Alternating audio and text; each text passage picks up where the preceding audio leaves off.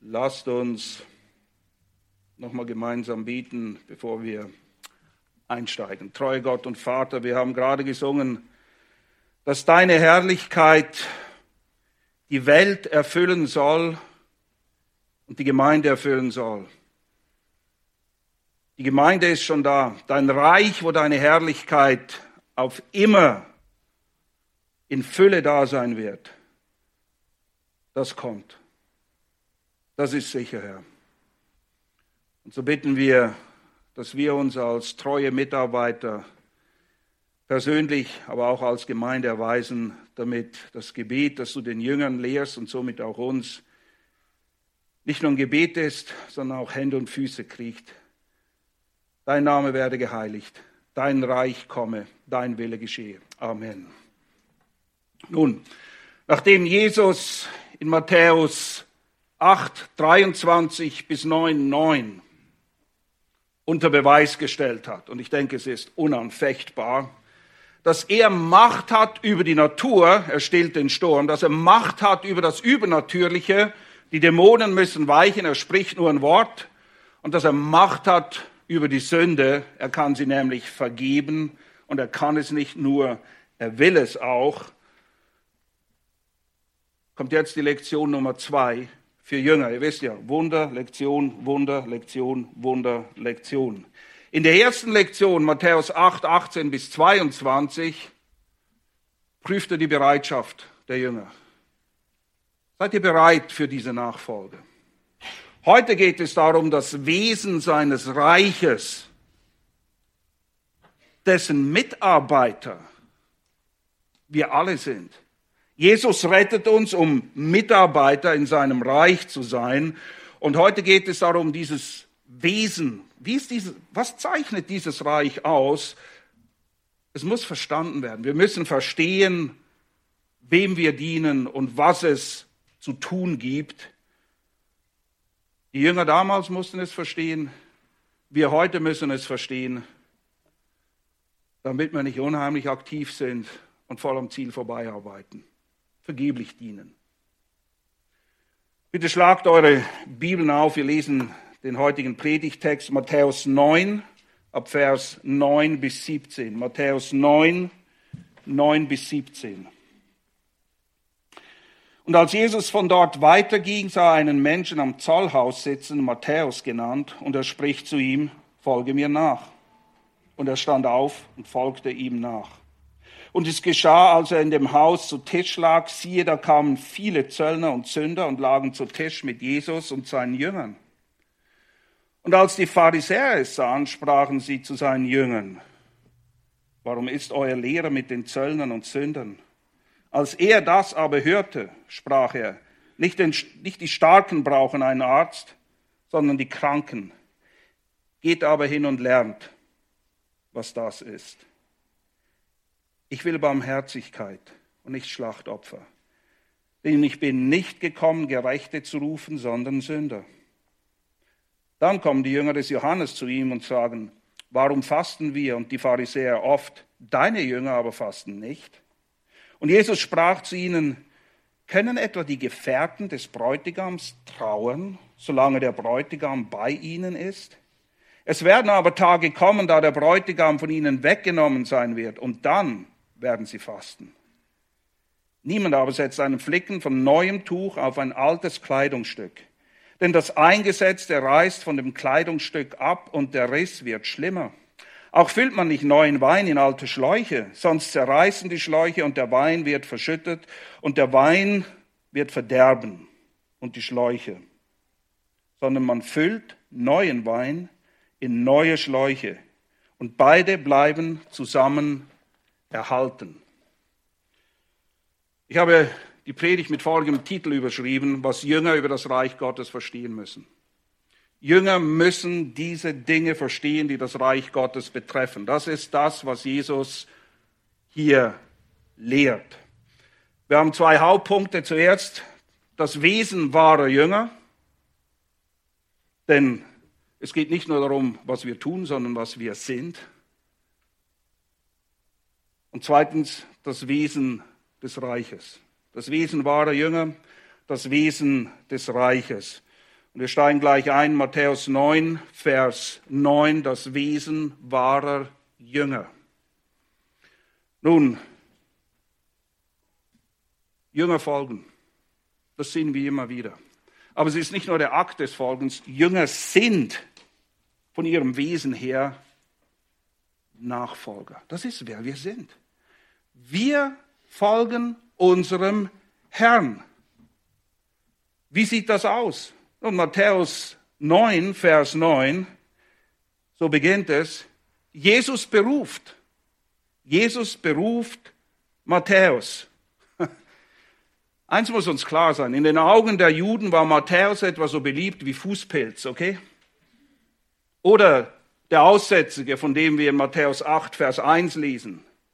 Zöllner waren das Letzte, okay?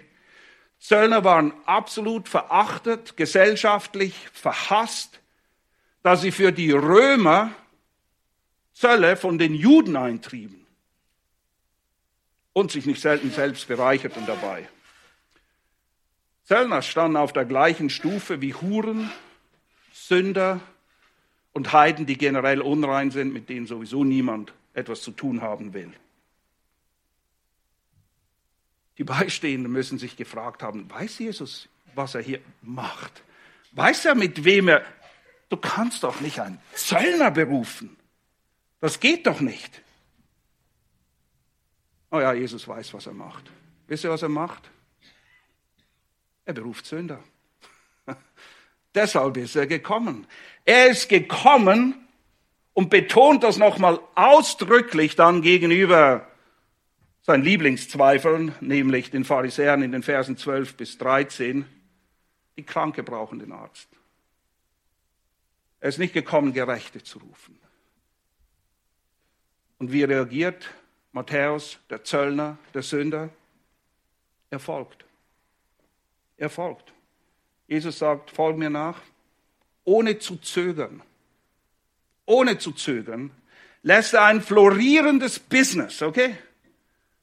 Finanziell hat der Matthäus keine Probleme.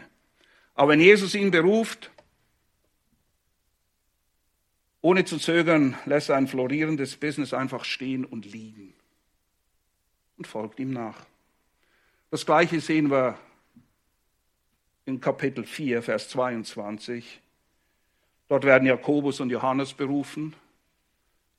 Und es heißt dort, sie aber verließen sogleich das Schiff, ihr Business und ihren Vater, ihre Familie und folgten ihm. Das Wesen wahrer Jüngerschaft, Jünger folgen. Jünger folgen. In Vers 10 dann, Matthäus 9, finden wir eine weitere zentrale Wahrheit in Bezug auf das Wesen wahrer Jüngerschaft, die wir sehr leicht überlesen oder übersehen könnten. Das zweite Merkmal. Jünger sind Zeugen. Was wir hier sehen, ist das, was Joel vorhin gerade gesagt hat. Wie kommen Leute dazu, das Wort Gottes zu hören? Durch Zeugen. Wir sehen nämlich nach seiner Berufung, was tut Matthäus als nächstes? Er ruft all seine Zöllnerkumpel zusammen. Sie feiern eine Party, würde man sagen. Und er holt sie zusammen, damit sie diesen Jesus kennenlernen können, der ihn gerade berufen hat in die Nachfolge. Und diese Reaktion sollte uns weder erstaunen noch überraschen. Im Gegenteil, wenn du etwas Gutes erfährst oder dir etwas Gutes passiert, das Beste, willst du dann nicht, dass deine Freunde das auch kennenlernen und sagst, hey, schau mal, komm, schau selbst. Genau das macht er. Matthäus tut hier genau das, wozu Jesus Jünger beruft. Zur Nachfolge und dazu Zeugen zu sein. Ja, wir sind in der Welt, nicht von der Welt, aber wir gehören in diese Welt. Wir gehören in die Welt von Sündern, Zöllnern, Huren. Das war die Gesellschaft, in der Matthäus sich rumtrieb. Und das sind die Leute, die er kennt, die ihn kennen. Und das ist die Leute, die er anspricht. Er lädt sie ein. Nun, wie sieht das aus? Wozu beruft denn Jesus seine Jünger? Es ist immer das Gleiche. Es ist immer das Gleiche. Zu Beginn der Bergpredigt, unmittelbar nach den Seligpreisungen, illustriert Jesus, was diese Mitarbeiter am Reich Gottes, Jünger, auszeichnet. Ihr seid das Salz. Ihr seid das Licht. Die Frage ist nicht, ob wir Salz oder Licht sind. Die Frage ist, ob wir es leuchten lassen. Wir haben alles. Wir haben alles und der Vergleich oder das Bild bedarf wirklich keiner Erklärung. Ebenso lasst ihr euer Licht leuchten. Matthäus hat nur das Licht angemacht, okay, das ist alles. Und seine Freunde eingeladen. Jesus illustriert es gleich zu Beginn der Bergpredigt, Apostelgeschichte 1,8, wo die Gemeinde beginnt, wo sie wachsen soll. Neue Nachfolger, Mitarbeiter für das Reich Gottes. Apostelgeschichte 1 klärt es. Jesus erklärt den Jüngern, ihr werdet Kraft empfangen, wenn der Heilige Geist auf euch herabkommt. Wozu stärkt er sie? Nicht nur, aber was ist definitiv eine der Hauptaufgaben, die der Geist Gottes im Leben der Erretteten hat? Und ihr werdet meine Zeugen sein. Seine Zeugen. Wir erzählen seine Geschichte, seine Wahrheit. Es ist der Plan Gottes mit den Menschen, nicht so sehr, was ich alles erlebt habe. Das hat auch Platz und Zeit, aber primär sind wir seine Zeugen. Er hat uns errettet. Er hat uns herausgerufen. Wir zeugen von ihm, wer er ist. Und dazu brauchen wir seine Hilfe und er gibt sie uns.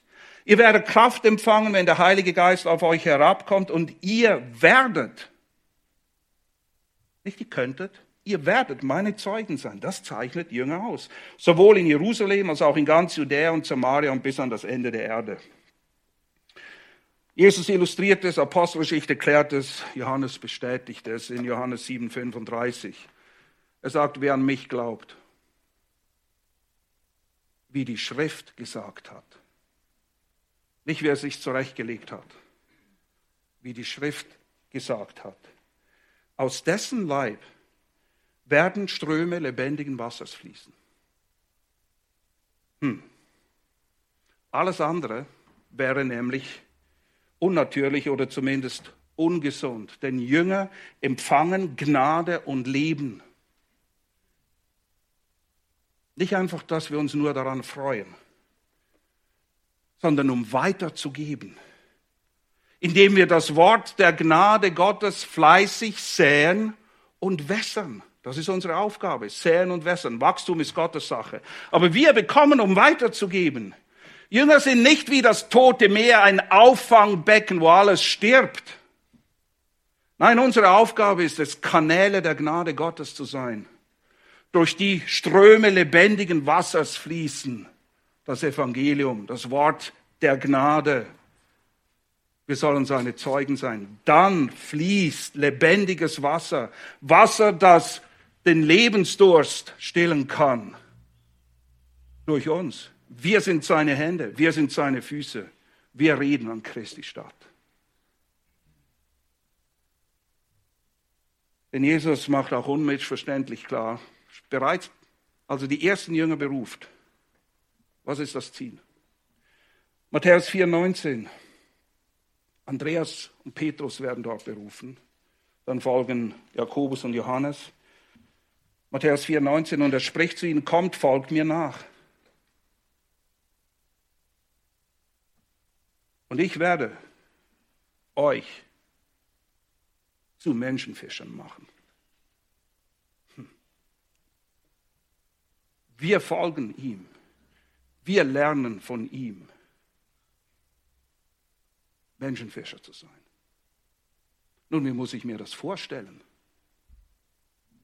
Kann ich mal deine Netze sehen? Deine Angelhaken?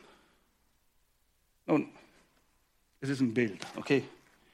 Aber auch wenn du kein Fischer bist, wirst du es verstehen. Wenn du fischen willst, dann gehst du dahin, wo die Fische sind, richtig? Zum See, Meer, Fluss. Denn sie werden nicht zu dir kommen. Sie sind im See, im Wasser. Nun, was bedeutet das für mich? Ganz einfach. Geh hin. Der Missionsbefehl, wenn du Jünger machen willst, geh hin. Matthäus geht hin. Jesus geht hin. Jesus zieht sich nicht in einem Kloster zurück, damit er besonders heilig sein kann und nichts mit dieser bösen Welt zu tun hat. Nein, er ist bei den Leuten. Er ist da. Er ist für sie da. Er ist gekommen, um zu suchen, nicht um zu warten, bis sie irgendwie bei ihm landen. Er ist bei den Leuten, bei den Sündern. Fischen ist eine aktive, nicht eine passive Sache. Ja, man muss warten, aber man muss dorthin, wo die Fische sind. Und wisst ihr, heute denken nicht wenige Gemeinden, und sie meinen es sicher gut, dass sie die Gottesdienste umgestalten müssten, damit die Gottlosen sich dort wohlfühlen, wie Fische im Wasser. Hört sich gut an. Entspricht aber weder der biblischen Lehre noch dem Vorbild, das wir sehen bei Jesus, den Aposteln oder irgendwelchen Jüngern, von denen wir lesen. Menschenfischer sollen nicht die Gemeinde in ein Aquarium umfunktionieren, in dem sich Raubfische wohl fühlen, okay? Das war nie das Ziel. Und sie sind Raubfische, denn sie rauben Gott seine Ehre, indem sie nicht auf ihn hören, nichts von ihm wissen wollen. Sie geben ihm keine Ehre. Wir müssen hier nicht eine Fischzucht für solche gottlosen Raubfische eröffnen. Das mag gut gemeint sein, aber es ist nicht das biblische Vorbild. Wir gehen dorthin, wo die Fische sind. Die Fische sollen aus der Welt, aus diesem stinkenden Tümpel, in dem sie sich rumtollen, herausgerettet werden in die Gemeinde. Das heißt nicht, dass kein Ungläubiger in die Gemeinde kommen darf. Aber wir bewusst, aus Überzeugung, werden den Gottesdienst am Sonntag nicht umfunktionieren, damit die Leute draußen Spaß haben oder sich wohlfühlen. Das war nie das Ziel. Gottesdienst ist Anbetung Gottes. Nur seine Kinder können ihn wahrhaftig anbeten. Alle anderen nicht. Und wenn ein Raubfisch mal hier ist, dann soll er sich unwohl fühlen. Sonst stimmt etwas nicht, okay? Nicht, weil wir so böse zu ihm sind, sondern weil seine Sünden offenbar werden. Paulus beschreibt genau das in Galater 1,4. Jesus, der sich selbst für unsere Sünden gegeben hat, damit er uns herausnehme, herausnehme aus der gegenwärtigen bösen Welt. Die Raubfische müssen herausgerettet, in die Gemeinde hineingerettet werden. Nicht andersrum. Es ist so klar. Und deshalb, wie Joel gesagt hat, wir gehen zu ihnen. Wir gehen zu ihnen. Und wer schon mal fischen war, der weiß auch, nicht alle Fische beißen an. Ist nicht so. Aber wer nicht fischt, wir keinen einzigen Fisch fangen, okay? Das ist auch sicher. Wenn wir nicht fischen gehen, wie willst du Fische fangen? Also, lasst uns fischen gehen, okay? Jesus sagt, ich mache euch zu Menschenfischern. Und wenn wir fischen gehen, dann dürfen wir nicht irgendeinen x-beliebigen Köder benutzen, um es mal so zu nennen. Es steht uns nicht offen, was wir den Leuten über das Reich Gottes erzählen. Es ist nicht unsere Aufgabe, das Evangelium attraktiver zu machen für die Leute, damit sie es eher annehmen. Das Evangelium ist Gottes Evangelium, es ist wahr. Wem es nicht passt, ist nichts Neues, so sei es. So sei es. Wir sind nur die Botschafter der guten Botschaft. Wir bestimmen nicht, was sie ist. Unsere Aufgabe ist es, sie treu zu verkündigen, in Lehre und in Leben. Aber damit wir das tun können, sowohl Lehren als Leben, müssen wir dieses Evangelium des Reiches, wie Jesus es nennt, kennen. Er nennt es das Evangelium des Reiches. Denn wir werden in sein Reich hineingerettet. Der nächste Schritt ist das 1000-jährige Reich und dann kommt der neue Himmel und die neue Erde und dann wird sein Reich in Fülle da sein. Er spricht von diesem Evangelium des Reiches in Matthäus 4,23, 9,35, 24,14. So nennt er es. Und was hat es nun mit diesem Reich auf sich? Das ist unser zweiter Hauptpunkt, das Wesen des Reiches, seines Reiches. Es gehört ihm, er ist der König, er bestimmt. Matthäus 9, Vers 11.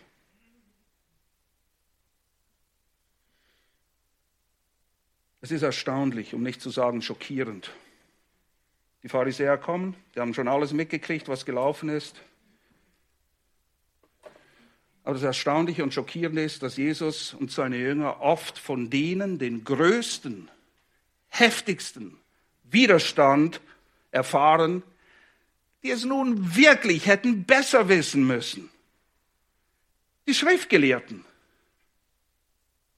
die Juden. Er ist ihr Messias in erster Linie.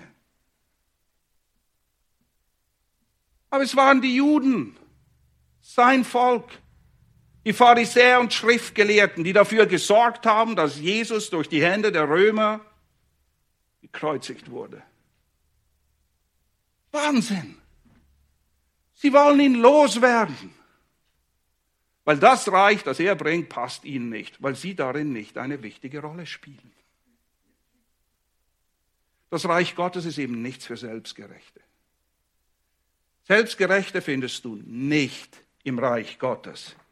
Und die Pharisäer sind personifizierte Selbstgerechtigkeit. Sie stehen für Selbstgerechtigkeit. Wie immer, wenn irgendetwas Gutes passiert, empören sie sich über Jesus. Sie regen sich auf, sie werden wütend, so wütend, dass sie ihn umbringen wollen. Und offenbaren dadurch nur die Verstocktheit und Hartherzigkeit.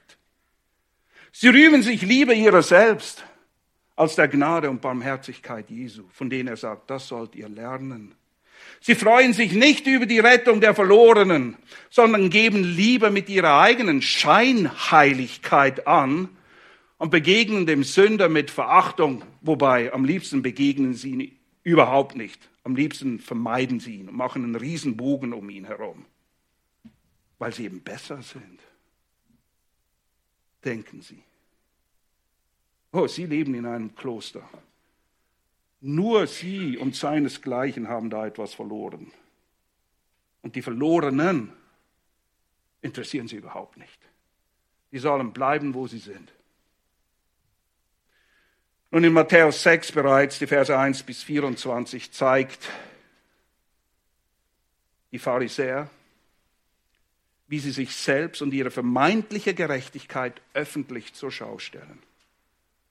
Das machen sie gerne. Und die anderen treten sie in den Schmutz. Wenn sie spenden, heißt es, unglaublich, dann wird in die Trompeten gestoßen, dass jeder es mitkriegt. Steht dort, wir lesen es nicht. Aber wenn sie spenden, damit es keiner verpasst.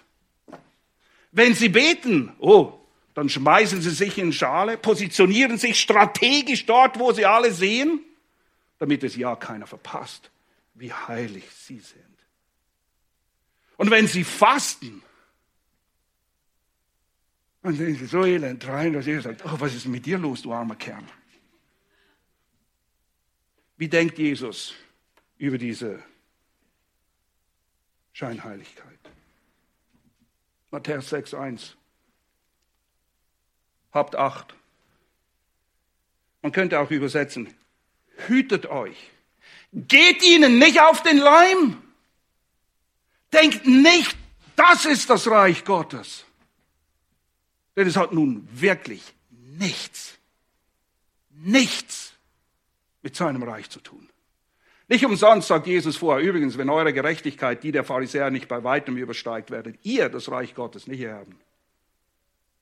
Sie sind kein Orientierungspunkt.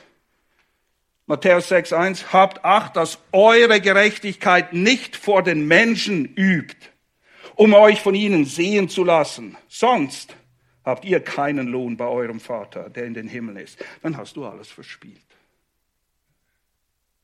Darum geht's nicht. Jünger im Gegensatz zu den Pharisäern müssen verstehen, was Jesus hier lehrt.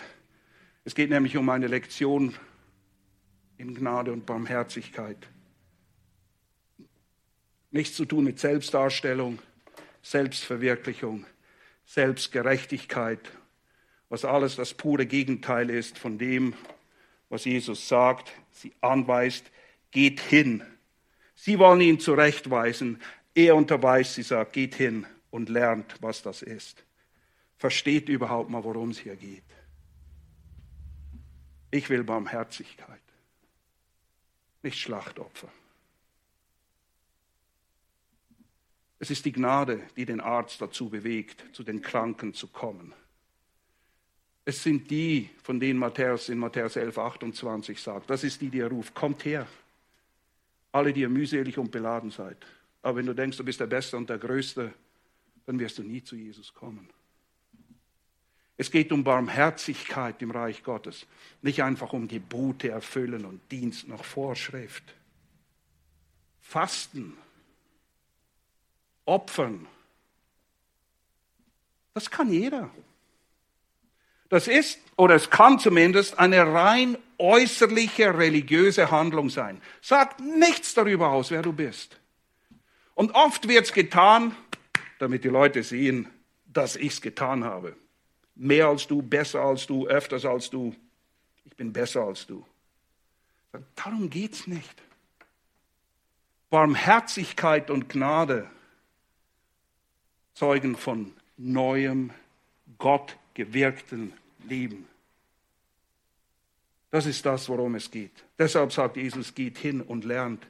Denn Menschen werden nicht gerettet, indem sie Gebote befolgen, sondern wie Epheser 2,8 es sagt, denn durch die Gnade seid ihr errettet. Mittels des Glaubens. Nicht aus euch. Gottes Gabe ist es. Nicht aus Werken, damit niemand sich rühme. Oh, die Pharisäer waren Weltmeister im sich selbst rühmen.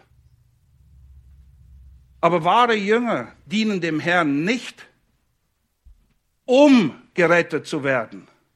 Sie dienen dem Herrn nicht, um seine Gunst zu gewinnen oder um sich seine Liebe zu sichern, sondern sie dienen ihm, weil er sie bereits errettet hat.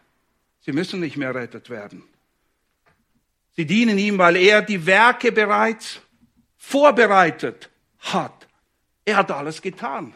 Und Epheser 1,3, wir dienen ihm und wir können diese Werke tun, weil er uns gesegnet hat. Es passiert mit allen Segnungen in den himmlischen Regionen. Alles da. Alles von ihm. Alles für seine Jünger. Warum? Epheser 2,10. Wir sind sein Werk. Wir gehören ihm. Er hat bezahlt. Er hat uns erkauft. Wir sind sein Werk, geschaffen in Christus Jesus zu guten Werken, die Gott zuvor bereitet hat,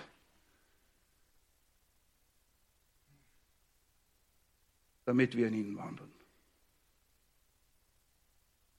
Damit wir in ihnen wandeln. Es ist alles da. Es ist wie wenn du an einem Bankett bist. Die leckersten Speisen sind da. Mein lieber Freund, essen musst du selber. Gott wird dich nicht wie ein Baby führen. Doch, nimm nur ein bisschen. Es ist da. Es ist angerichtet. Eines dieser Werke, das für jeden Jünger, alle, vorbereitet ist, sein Zeuge zu sein. Salz und Licht. Und unser Zeugnis beginnt dort, wo Jesus mit seinem Zeugnis über das Reich beginnt. Und damit beginnt er die Bergpredigt. Das haben die Pharisäer nicht verstanden. Wie beginnt er? Glückselig die Armen im Geist, die eine Bankrotterklärung unterschrieben haben. Die sagen, ich habe nichts zu bringen. Denn ihrer, und das ist betont im Griechischen, ihrer, sonst niemand, nur die, ausschließlich, ist das Reich der Himmel. Es geht um das Reich der Himmel. Wie komme ich rein? Was mache ich dort drin? Wer ist der König?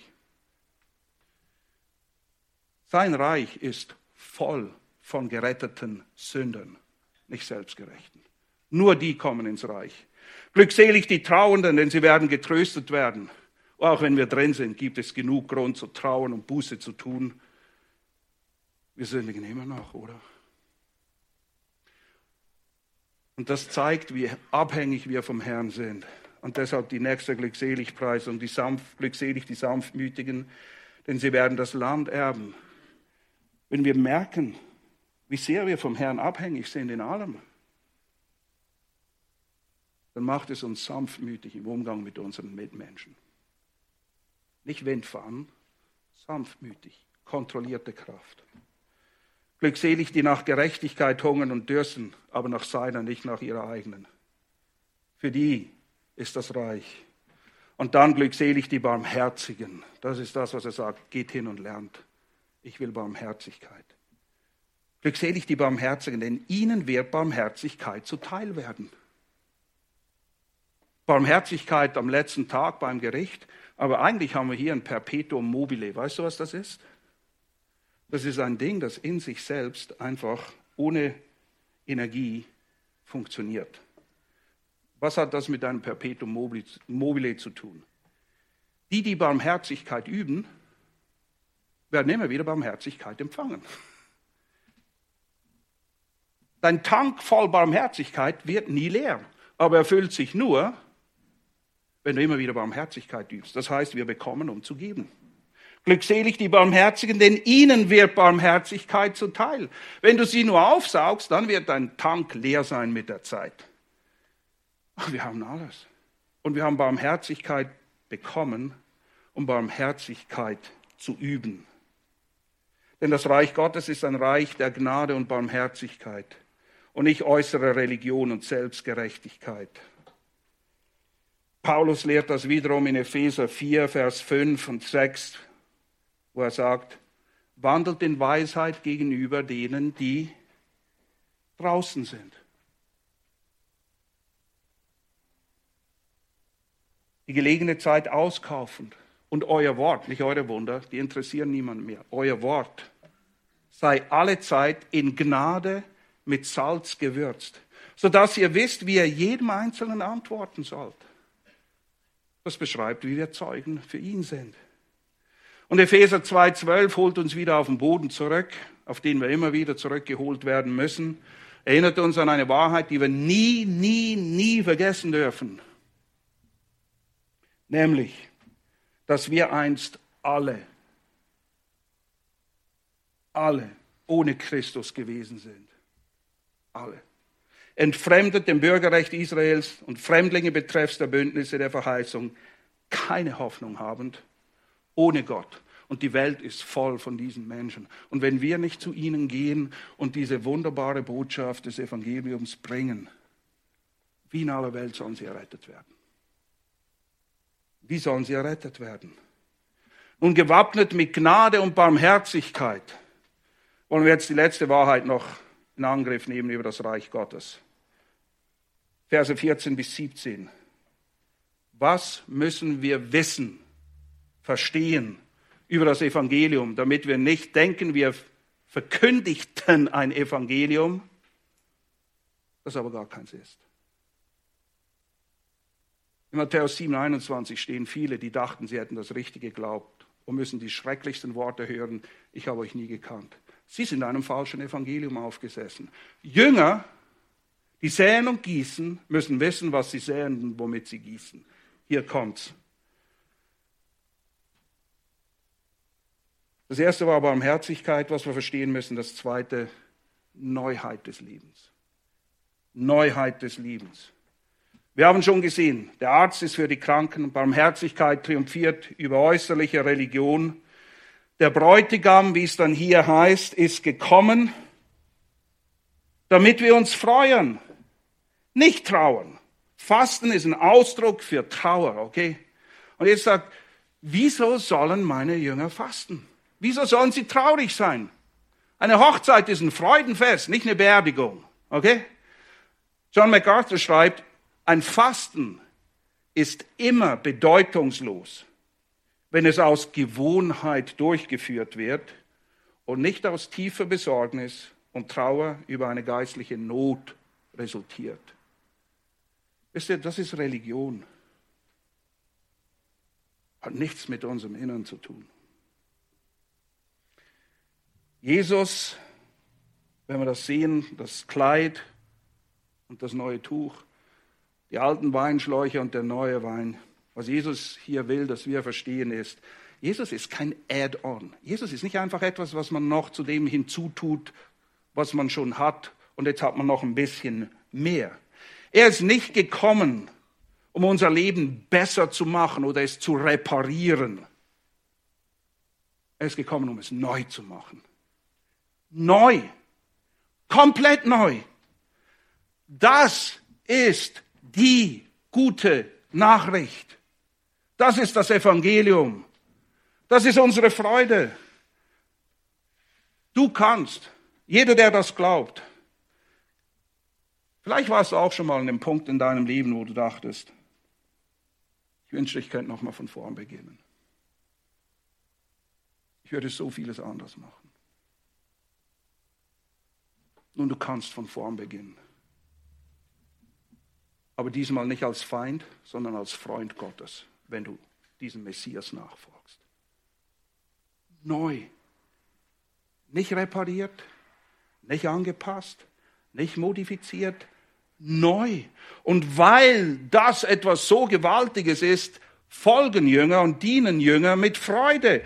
Paulus beschreibt dieses Reich, zu dem wir gehören, in Römer 12, Vers 17. Denn das Reich Gottes ist nicht Essen und Trinken oder Fasten oder irgendwelche Dinge, die wir tun, sondern Gerechtigkeit und Friede und Freude im Heiligen Geist. Wenn wir uns nicht freuen, diesem König dienen zu dürfen und ihm zu gehören, wer soll sich dann freuen? Was stimmt nicht mit uns? Worauf haben wir unsere Augen fixiert? Das ist das Bild, das Jesus braucht. Der Bräutigam sagt, er ist da. Es ist ein Freudenfest.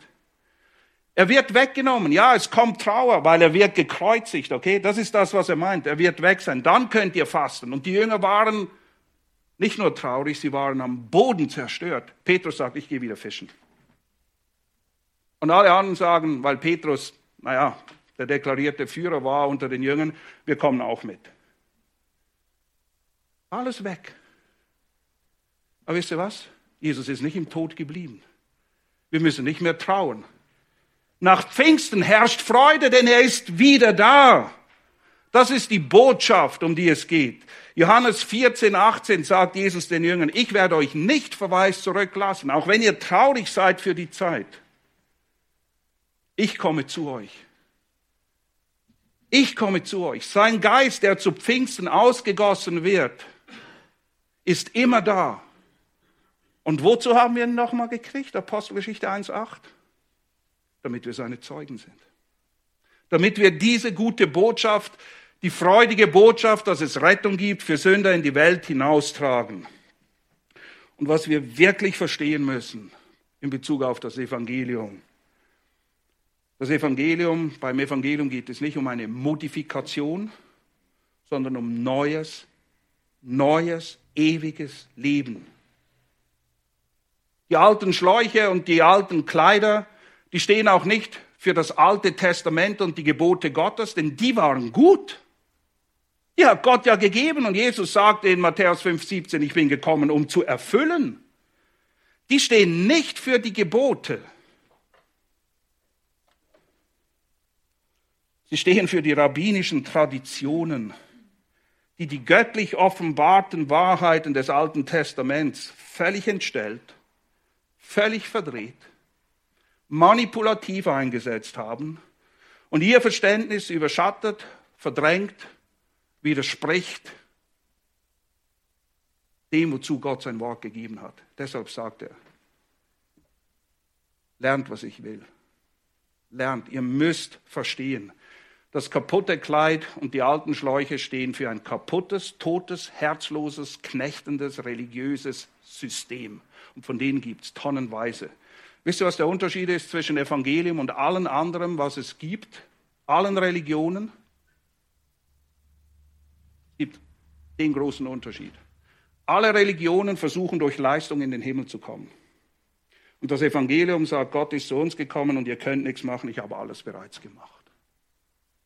Das ist in Essenz der Unterschied. Und wenn er kommt, dann macht er uns neu. Aber diese Neuheit erfahren nur die, die ihn als Herrn annehmen. Die Quelle dieses neuen Lebens. Und dieses neue Leben muss gestärkt werden.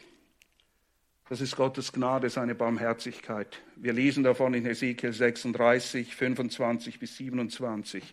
Und achtet darauf, die Quelle sind nicht wir, nicht unser Denken, nicht unser Handeln, nicht unsere Leistung, nicht unser Eifer. Es ist Gott allein. Denn er sagt, ich werde reines Wasser auf euch sprengen. Und ihr werdet rein sein. Von all euren Unreinheiten und von all euren Götzen werde ich euch reinigen. Und ich werde euch nicht eine Herz-OP verpassen, ein neues Herz geben. Ein neues. Und einen neuen Geist in euer Inneres geben. Und ich werde das steinerne Herz aus eurem Fleisch wegnehmen und euch ein fleischendes Herz geben. Und ich werde meinen Geist in euer Inneres geben und ich werde bewirken. Immer wenn ich diese Stelle lese, bin ich überwältigt von der Güte und Gnade Gottes. Und ich werde meinen Geist in euer Inneres geben und ich werde bewirken, dass ihr in meinen Satzungen wandelt und meine Rechte bewahrt und tut. Das ist die Quelle neuen Lebens. Wie startet dieses neue Leben? Nun, klassische Stelle, Johannes 3. Ein Schriftgelehrter kommt. Jesus sagt ihm, was, du bist ein Gelehrter Israels und du verstehst das nicht? Du hast offensichtlich nicht kapiert, worum es geht. Und wir müssen das auch verstehen als seine Jünger. Verwundere dich nicht, dass ich dir sagte, ihr müsst von Neuem geboren werden. Hast du dich selbst geboren? War es deine Entscheidung, zur Welt zu kommen? Auch das ist ein Akt der Gnade Gottes. Der Wind weht, wo er will, und du hörst sein Sausen, aber du weißt nicht, woher er kommt und wohin er geht. Und so ist jeder, der aus dem Geist geboren ist. Das Fundament dieses neuen Lebens, Rechtfertigung. Rechtfertigung. Galater 2,16. Wir aber wissen, das müssen wir einfach wissen, dass der Mensch nicht aus Gesetzeswerken gerechtfertigt wird, sondern durch den Glauben an Jesus Christus. Auch wir haben an Christus Jesus geglaubt, damit wir aus Glauben an Christus gerechtfertigt würden und nicht aus Gesetzeswerken, weil aus Gesetzeswerken kein Fleisch gerechtfertigt werden wird, egal was er leistet oder tut oder meint zu wissen oder zu können. No way. Und was ist das Ziel des neuen Lebens? Römer 6,4. So sind wir nun mit ihm begraben. Durch die Taufe auf den Tod. Damit, so wie Christus, das ist der Vergleich, okay? So wie Christus aus den Toten auferweckt worden ist durch die Herrlichkeit des Vaters, so auch wir in Neuheit des Lebens wandeln. Nicht mehr wie vorher. Gott schafft etwas komplett Neues, rüstet uns aus mit allem, was wir brauchen, damit wir in Neuheit dieses Lebens wandeln.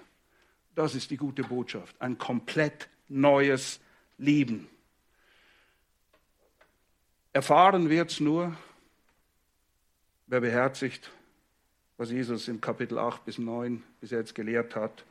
Und es wird uns nur zu tauglichen Jüngern machen, wenn wir verstehen, dass Jünger bereit sein müssen zu verzichten. Sie müssen die Kosten der Nachfolge überschlagen und ihm folgen.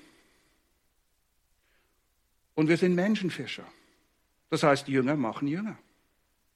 Wir säen und gießen. Wir können keine Jünger machen in dem Sinne, okay? Aber wie gesagt, wenn du nicht fischen gehst, wirst du keine Fische fangen. Wir gehen fischen. Das ist unsere Aufgabe. Und Jünger kennen den Unterschied zwischen Barmherzigkeit und herzloser Religion. Und Jünger verstehen, was Paulus in 2. Korinther 5,17 lehrt. Daher, wenn jemand in Christus ist, das ist eine neue Schöpfung. Eine neue Schöpfung.